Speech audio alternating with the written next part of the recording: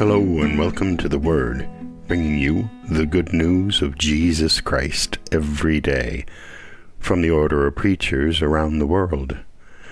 Today is Tuesday of the 6th week in Ordinary Time. And from the United States, we hear from Sister Marianne Watts, a Dominican Sister of Hope living in Asbury Park, New Jersey.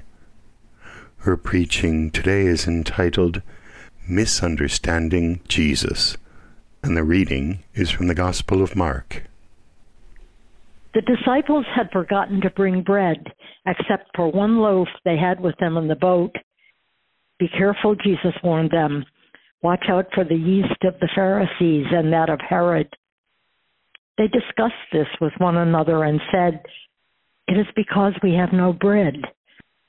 Aware of their discussion, Jesus asked them, "Why are you talking about having no bread? Do you still not see or understand? Are your hearts hardened?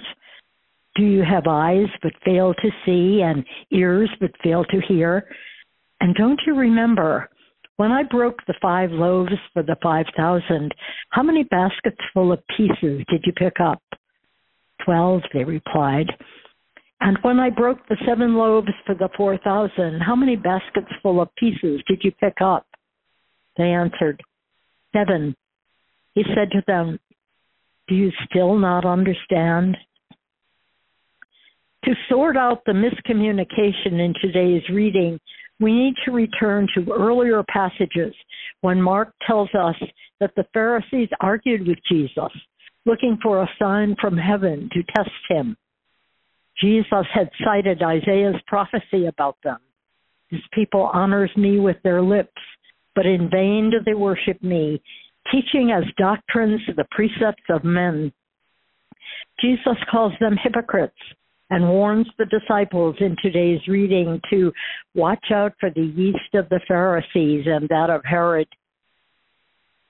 We have been told that Jesus' disciples were simple men, sometimes unsure of Jesus' meaning. In today's reading, they were aware of Jesus' disapproval of the Pharisees, but unsure about what he was telling them. Hearing Jesus use the word yeast and knowing that they had forgotten to bring bread, they supplied a meaning for his concern. It is because we have no bread.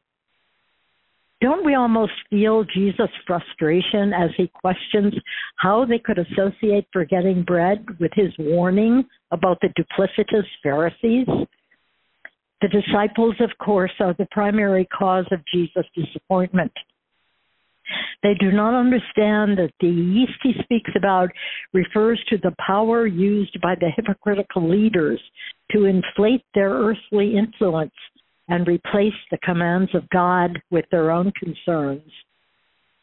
The disciples' lack of insight has led them to accept an easy answer to Jesus' warning. How could they forget that Jesus did not waste words, that all he said and did carried enormous meaning? His compassion for the people and the healings he had performed, the truths of the Sermon on the Mount, his guiding of his friends away from the self-obsessed pride of the Pharisees. No wonder Jesus asks them, "Are your hearts hardened? Do you have eyes but fail to see and ears but fail to hear? Do you still not understand?" And do I do the same? Do I settle for an obvious excuse when the events of my life point me to a deeper meaning?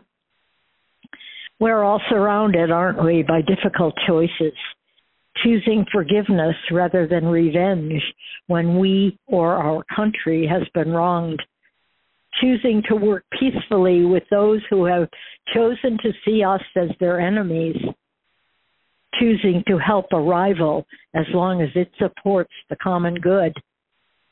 Do I choose to search for that meaning? What Jesus wants the disciples and us to do is look first at the opportunities for mercy that God has revealed to us and recognize that the events of our earthly lives, our human and political traditions, may be timely and historical and finite, but ultimately are only barely visible shadows of eternal truth of God's world. Does this make too much of a naive answer? It is because we have no bread that the disciples used to excuse their lack of truth that Jesus was continually trying to teach them. Truth that, yes, scorned the hypocrisy of the religious and political leaders, but focused primarily throughout most of today's reading on something else, on reminding them of the compassionate miracles on the hillsides, on the mount, when Jesus answered the needs of his hungry followers with food, with bread.